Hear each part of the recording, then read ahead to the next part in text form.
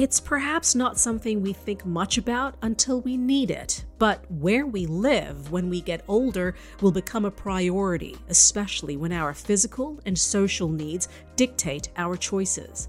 Today, those choices have become much more palatable and even enticing when it comes to luxury later living, also known as senior residences. The demand for these high-end homes designed with community, health, and wellness in mind continues to rise. It is also where WATG's Daun St. Amand comes in. Hello everyone, and welcome to The Drawing Board, a WATG podcast. I'm Monita Rajpal. As managing principal focusing on residential and senior or later living projects, Daun St. Amand recognizes that later living is an opportunity to up the ante on the fundamentals in design when it comes to creating spaces with purpose. It is that kind of thinking that Daun has always found himself drawn to, especially how form and function can enhance the health and well-being of those who will end up occupying those places. With over 30 years of experience in a career that has largely been focused on residential, landmark, high-rise, and urban density projects, for Daun, new concepts in design was something he grew up exploring. It was an imagination fostered by days of playing near his home in the suburbs of Los Angeles and getting lost in the magic of making music. Daun joins me from the WATG studio in LA. Daun St. Amand, what a pleasure it is to meet you. Great to have this opportunity to talk about my favorite subject, which is either me or architecture. I can't figure out which. And this is going to have both. This is about Yes. both of those favorite subjects of yours. Let's start out by asking, how would you describe your career path thus far? Well, in a lot of ways, it felt like destiny, and kind of my mind looking back is just all the things fell into place as I was growing up, where I went to school here in Southern California, and all ending up here at WATG in Los Angeles, Southern California, where all these great modernist architects started their careers, has had a big impact. You're now focusing your work on later living. What made you decide to make that switch? Or was it more of an evolution?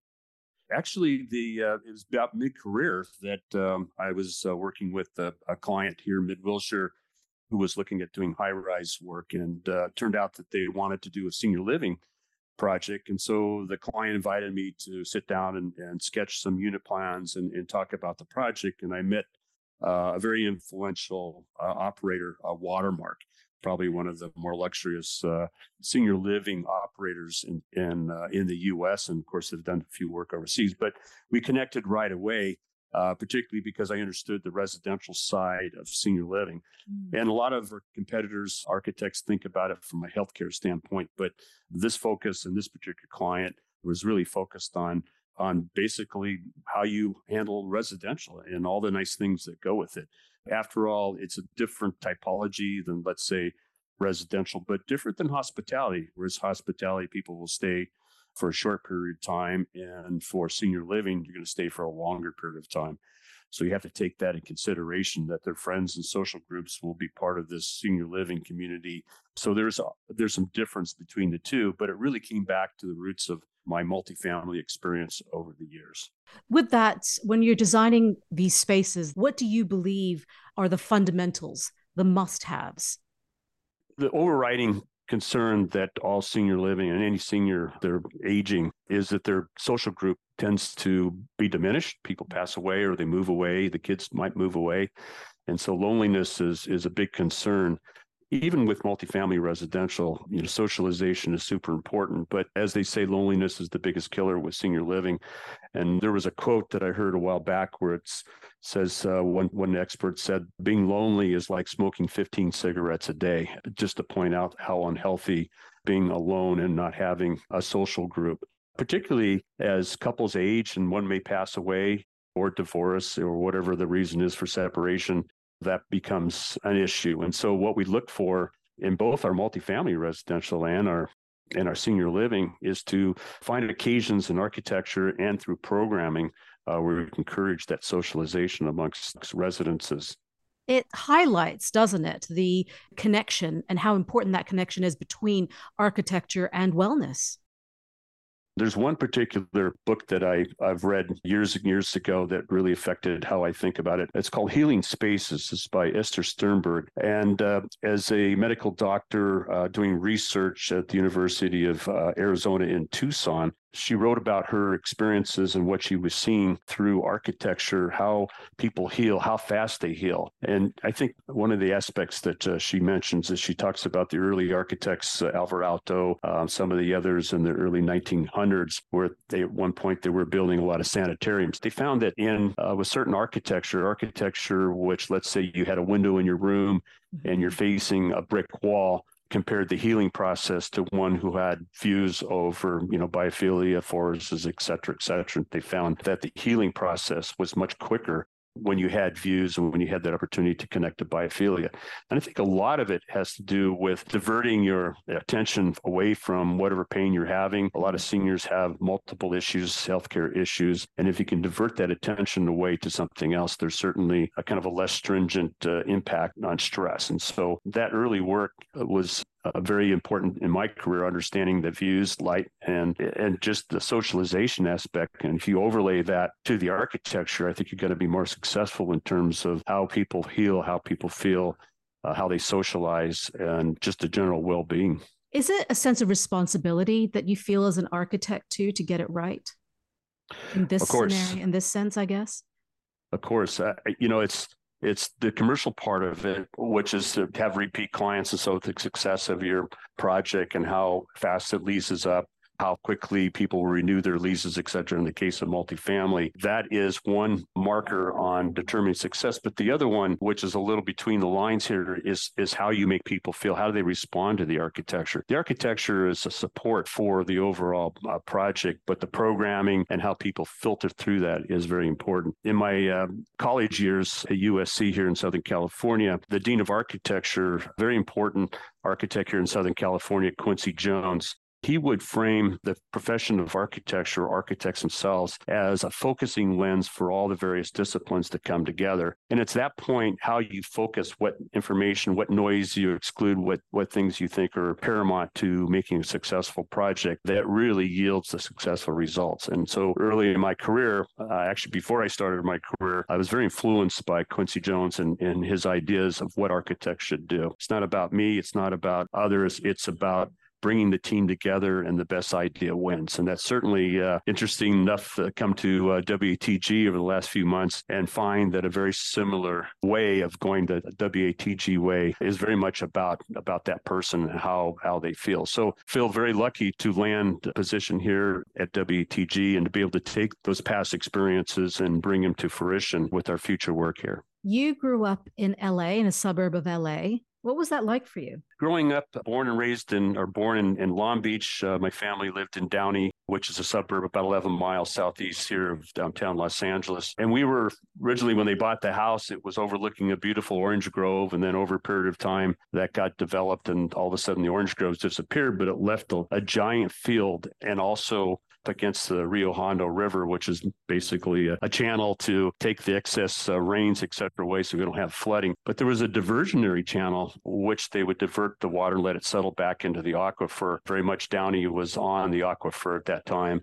for supplying domestic water. But it was a great opportunity to kind of play Tom Sawyer out in this settlement pond, where we'd build rafts and we'd have fun. We'd build forts, we'd build tunnels, we would do all sorts of things that kids do. But I felt at that point, wow, there's something about three-dimensional thinking about how you put things together, what tools you use to make that happen, and how do you plan that going forward. So early in my childhood, I was noticing that I've kind of had this skill. I always tested very in the high range of 3D thinking, space simulation, et cetera. So that was a good start in terms of where I thought I was going to go, but I didn't know what architects did. I had no idea until my mother brought home a book that she found on one of these giveaway tables, but it was written by Olga Wright, who was the last wife of Frank Lloyd Wright. And put together the book after he passed away, which is a beautiful edition of his early work prior to him coming to Los Angeles. So that was a big influence, and it opened my eyes. Oh, that's what an architect does. And funny thing was that it was a good fit to where I saw myself going. So that really started off my early career trying to think in those directions.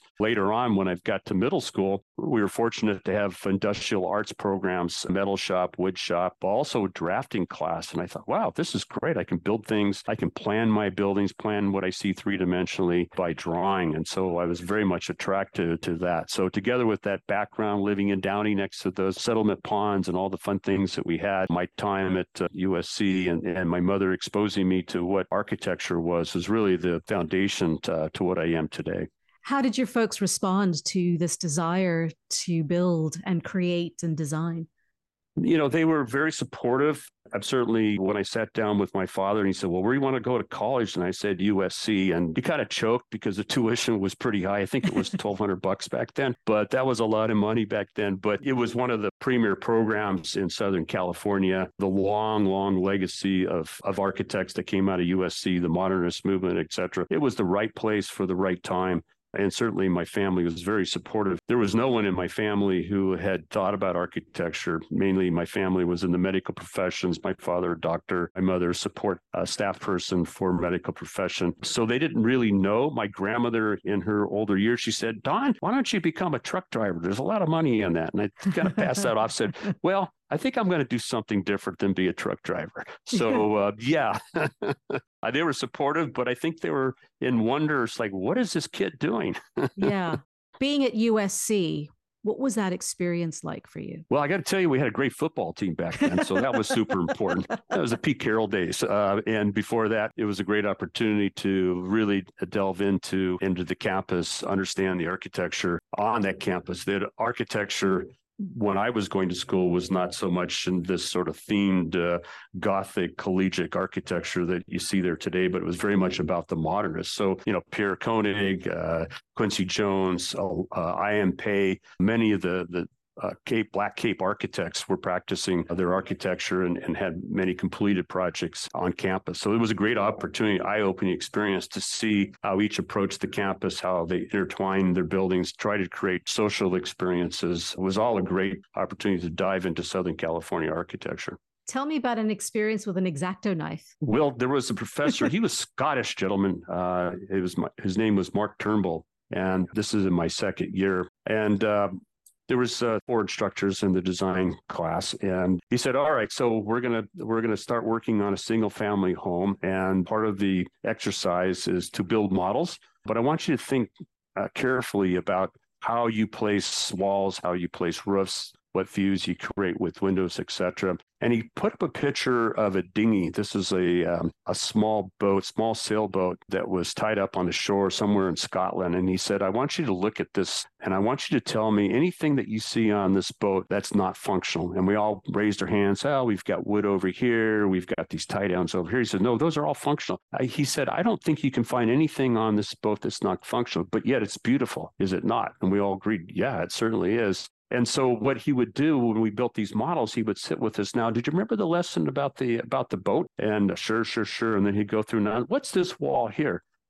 Well, I'm not quite sure what the wall just seemed like I needed. All right, let's cut it out. And he'd take his X-Acto knife and he would cut it out. After you spent night after night after night, weeks on end building these models, he would just cut them out. But you know what? That left a very big impression on the students and certainly myself. And I always remember about the functionality of every component we put into our architecture. And certainly, if you look at the work that WTG does with the resort projects in particular, your arrival sequence, and a lot of them is some of my favorite resort projects in the world, frame the view what's beyond, and there's no wall between you and that view. And that whole rival sequence is very much what those teachings were at USC. How did that, as well as growing up in California, influence and inform your design practices to this day? You know, certainly back when I was practicing, early days of practicing unit planning with my residential projects, there were a lot of rooms. There was a dining room, there was a living room, and the kitchen was separate. And there was all these walls that were kind of in place. But, that was kind of what the buyers or the renters were expecting. But as time went on, as we started to take those walls out and sort of think about how we socialize, preparing a meal, et cetera, and everybody and their brother now thinks about that open concept, in terms of layout. But I have to say that a lot of that, I think, is due to architects thinking about how the early modernists here in Southern California eliminated walls, had flowing spaces between one to the other. And certainly Frank Lloyd Wright, even in his early years, is very much about those flowing spaces. I think about the Roby House and very much how those spaces flow together and how that influenced Southern California architects, but also the profession, especially in the multifamily area here in Southern California and throughout the world now. What kind of personality traits or characteristics do you believe are necessary for a good architect? There is something to be said about translating intuition, translating emotions into 3D design, right? But what are the real characteristics, do you believe, from an emotional and psychological perspective, do you believe are important for an architect? I tell my staff this. I said, listen, you can work by yourself if you're designing a phone booth.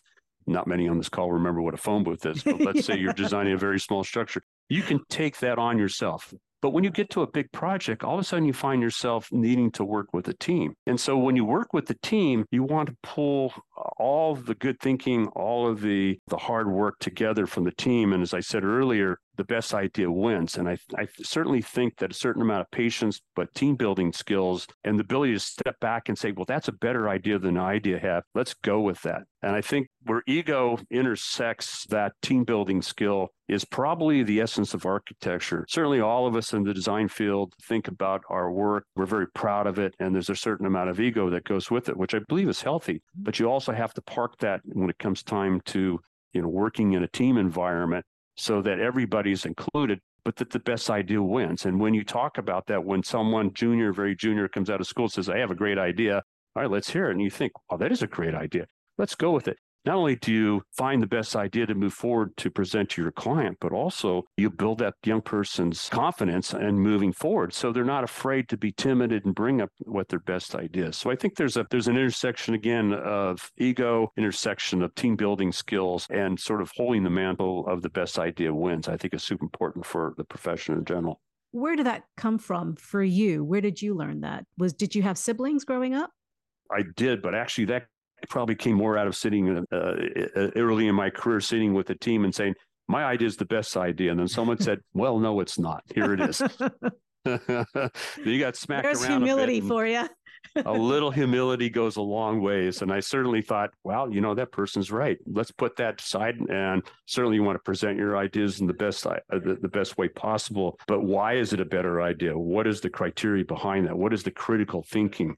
Graphically, you're able to express yourself with those great ideas. And those are all skills that architects need to have, whether or not you're drawing by hand or if you're working with computer-aided design or Revit or any of the three-dimensional things that we can use now. It always goes back to that same idea. How do you present it graphically so that one understands why you're making those moves? So it can be critiqued and it can be thought, is this the best idea? But also prepare yourself for the client who's going to ask those critical questions. Is this the best idea? Are there other ideas that you consider? What are those other options? And so, having a design process that invites the best ideas, I think that's very important.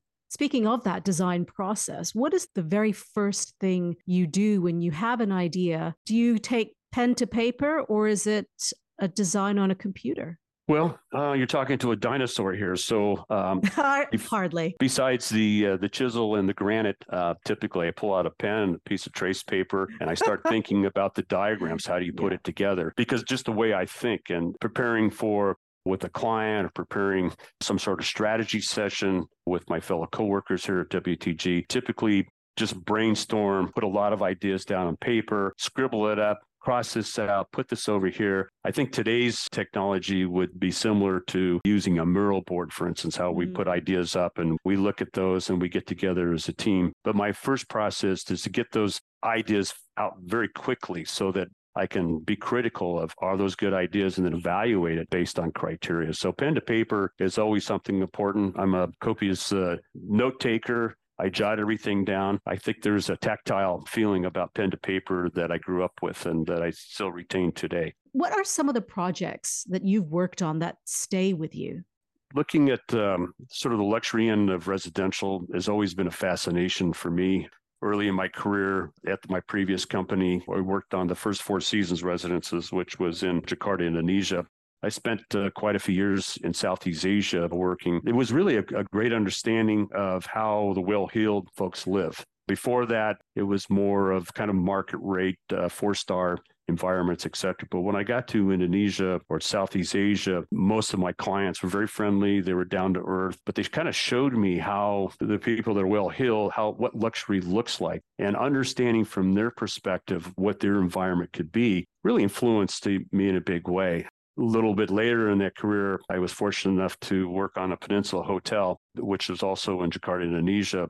And there was a gentleman at Peninsula, the design and construction head, John Miller, and he invited me to go to Hong Kong and tour his project there, the Peninsula Hotel. At that point was probably one of the most luxurious hotels in the world. And he taught me a few things about the 360 around the guests, how they arrive, who knows their name at the front door, how those services work. Being able to see and to be seen, the whole arrival sequence around high tea, the Bentleys parked out in front, and then all of that back of house, which typically you would think is just nothing more than staff and utility. But he said, no, we think about our staff in a whole different way. We treat them as well as we can. The back of house is as important as the front of house. And when you treat that staff correctly, you'll find you'll get the best staff that remember the guests that are coming into the hotel and remember those names, et cetera. And so on my luxury projects, residential or branded residential, et cetera, there's a focus also on how that staff, how that back of house, how they provide services, how important it is for their well-being as well as the guests. So that was an early influence. For me, it just fits right in terms of how you think about it, whether it's senior living or if it's multifamily or branded residences or the like. It's really about the guests, those services, and how comfortable they feel with those staff and how they interact. One of the things I admire so much about architects, your profession, is that you are problem solvers. You are looking for solutions and you think in terms of possibilities of what could be. You don't really think of constraints, and it's about, let's see how we can make this work. Are you like that outside of work too? Well, to start with your statement, so I think, yes, we're problem solvers. The worst thing to hand an architect is out in the countryside, there's this green field. It's totally flat. There's no trees. Okay, draw me something. And we hate that. We want constraints. We want things that tell us, oh, there's a hill, there's a tree. When I took my design examination to get my license in California, the problem was design a firehouse, a fire department where the fire trucks reside. But also there's utility payment. So you want to pay your water bill. And then there's a bunch of trees on the site. And then also it's very hilly.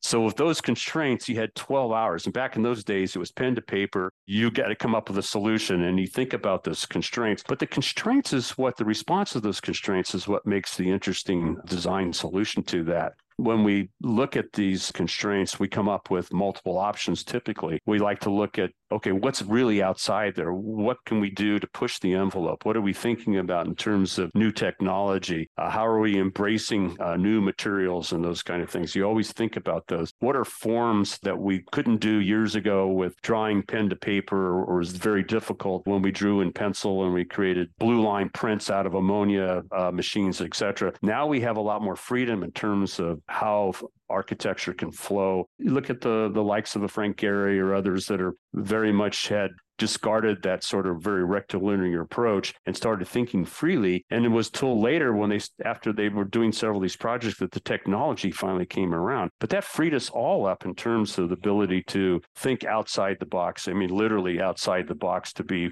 more flowing, more thinking about our response. And then certainly as we move forward with quantum computing and AI and all the things that will allow us to go from design directly into manufacturing, which has already started, but it'll be stronger, I think, coming in the future, that now there's an opportunity to really think outside the box and really start thinking about breaking away from rectilinear design and thinking about other aspects that can create architects that responds to the environment better, that responds to solar energy, that responds to views and et cetera, et cetera. So I can imagine then at home, if an issue comes up, if there's a problem, you say, okay, what are our constraints? What do we have to deal with here? And then figure out the solutions from there. Yeah. I mean, home, it's a different situation. I have a table saw and I have a drill press, and all those things want to be straight. My wife calls it the MacGyver approach. Right. So, hey, we have a cat that's trying to bust out of our window here. What can you put out in front so the cat stays in the house, but you can still open the window and get air? So I have to think about all those different solutions, and certainly the creativity comes into it at the home front. What keeps you interested in continuously growing in your career? I think working with younger staff or less experienced staff as they get out of school and relating to back when I was in the same position, what are the things that they need to learn and to know? How can I inspire them? How can I put them at ease so that they're free to speak their minds? And I think that earlier conversation about the best idea wins is probably the one aspect in my career that brings me to mentoring the younger people in the firm as they grow through their careers, and to show them, hey, have you been out looking around Los Angeles about the great architecture? Have you looked at this space? Have you looked at this architecture? What is the history of architecture? And certainly one of my favorite courses at USC was the history of architecture. And certainly the focus here in Southern California of what these early modernists did. I think a lot of the young people that come to school here in Southern California haven't really gone out and looked at the architecture, may not have been aware of it. And so I'm always trying to say, get out there and look, get out there, socialize with other architects, even if they're with different firms, learn about the profession. What are people doing? How do they go about their work? So I would say more in my later years here, it's really focusing on bringing up the next generation to build on top of what I've learned. It's such a great privilege to have someone like you to be able to bounce ideas off, to learn from, and to know that you're there as a mentor to help guide younger career hopefuls as well into what could be a very successful career for them. Before I let you go, Daun, I'm going to do some quick fire questions. It's going to be fun, I promise. So just don't spend too much time thinking about it. We'll just have some fun. Okay.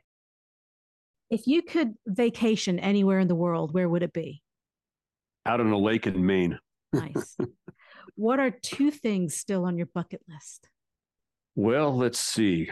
Certainly want to create a super high rise. That would be fun. The tallest building I've done is about 60 some stories. And so if we get into the 90 to the 120 story building, that would be a fantastic opportunity. And certainly the travel. I've been lucky in my career. I've traveled pretty much across the planet and not spent a lot of time in Africa. I would like to understand more about indigenous architecture and certainly the travels to the cultures who have functionally built their homes, whether it be straw or mud or whatever. That's really a learning experience because, again, anything in that mud hut is functional. There's nothing decorative. And so I've always been focusing on whether it was Balinesian architecture, which is full of embellishments, et cetera, versus, the indigenous architecture of the Southwest here, the Pueblos, et cetera, all these who have built these structures about functionalism and how there's beauty within that functionalism. So I would say travel is probably the second thing that I would like to spend more time doing in my career.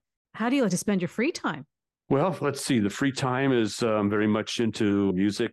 When I was in college, I learned to play keyboards and spent a lot of time in bands, working nightclub circuits, et cetera. And it's something that I continue today, not so much with bands, but certainly my musical progress and learning and writing songs and writing music has always been a passion. I probably spend an hour to 2 hours a day at my keyboards and just drifting away, thinking about the ability just to be as free and as creative as I possibly could be without constraints. No one's listening to me. No one says, hey, we have to learn 10 songs for this set tomorrow. Just be free with those headphones. No one can hear me. My wife doesn't have to hear the same old song of mistakes I make over and over again.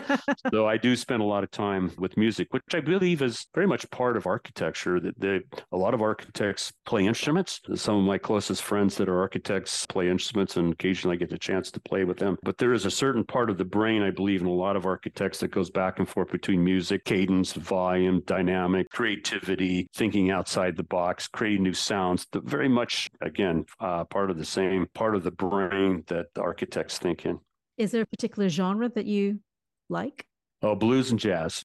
What did you love playing with as a kid? In Downey, this is where North American Rockwell had their large assembly area, and they built most of the Apollo spacecraft. And when I was a Boy Scout, we toured North American Rockwell, and I remember walking through one of the back rooms that they had a large factory area. And here was all the heat shields for all of the Apollo spacecraft. And I was very much focused on the space program because it took you to a different environment. It was from the environment that we know today and what's the fantasy out there to getting to these new worlds. And part of that was also, learning to scuba dive and getting into Laguna Beach here was beautiful scuba diving back then. And with just being in that different world to experience space and environments in a different way. And what are those constraints that you have to think about? You have to think about heat shields. You have to think about spacesuits and, because this is not a good environment for humans to be in, so something could kill you right away. But certainly with scuba diving and being in those environments, the protection that you had to have, those constraints to appreciate those environments, I think it had a connection to architecture as well. What's your favorite drink? Water.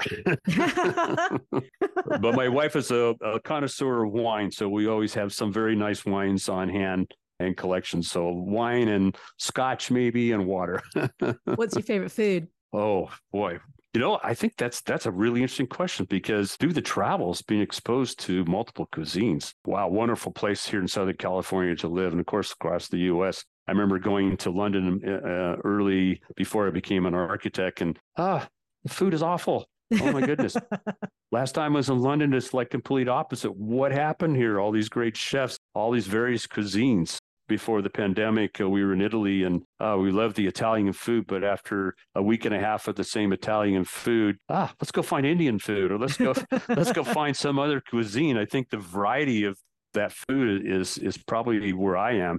And it's interesting how you think about those seniors living day after day after day at the same dining room within the community of senior living, how multiple cuisines, how we try to prepare, not unlike hotels that WTG does, where you have one main kitchen, but you can create multiple cuisines out of that same kitchen, but also how you locate that senior living. The site planning is super important for senior living, especially as the baby boomer generation comes out, where if you're in an urban environment where you have ability to go to all these different restaurants, walking distance, et cetera. So I think that, multiple cuisines, great food, any kind of cuisine, sushi and Mexican food and all the things that we can get here in Southern California in a very quality way is probably my hot ticket. In which subject were you the worst at school? Oh, structures.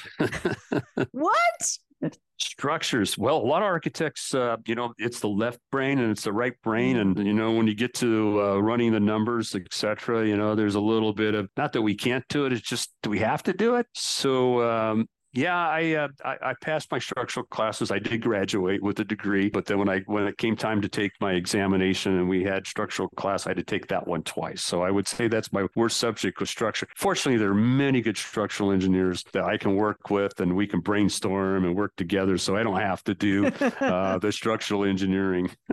What subject were you best at? Oh, probably design and history. Today, I spend a lot of time reading about history of all sorts of subjects and watching the History Channel or going to museums and understanding what came when, understanding timelines. They say history will repeat itself if you don't understand what it is. And that's something that I think of and something I've extended to my kids. And hopefully they'll also think in the same way. So let's understand our history before we make the decisions for the future. Daun, this has been an absolute pleasure to talk to you. Thank you so much for your time to speak to me today about this. And thank you for your great questions, Bonita. That was Daun St. Amand joining me from Los Angeles. You've been listening to The Drawing Board, a WATG podcast. I'm Monita Rajpal. Thank you for listening.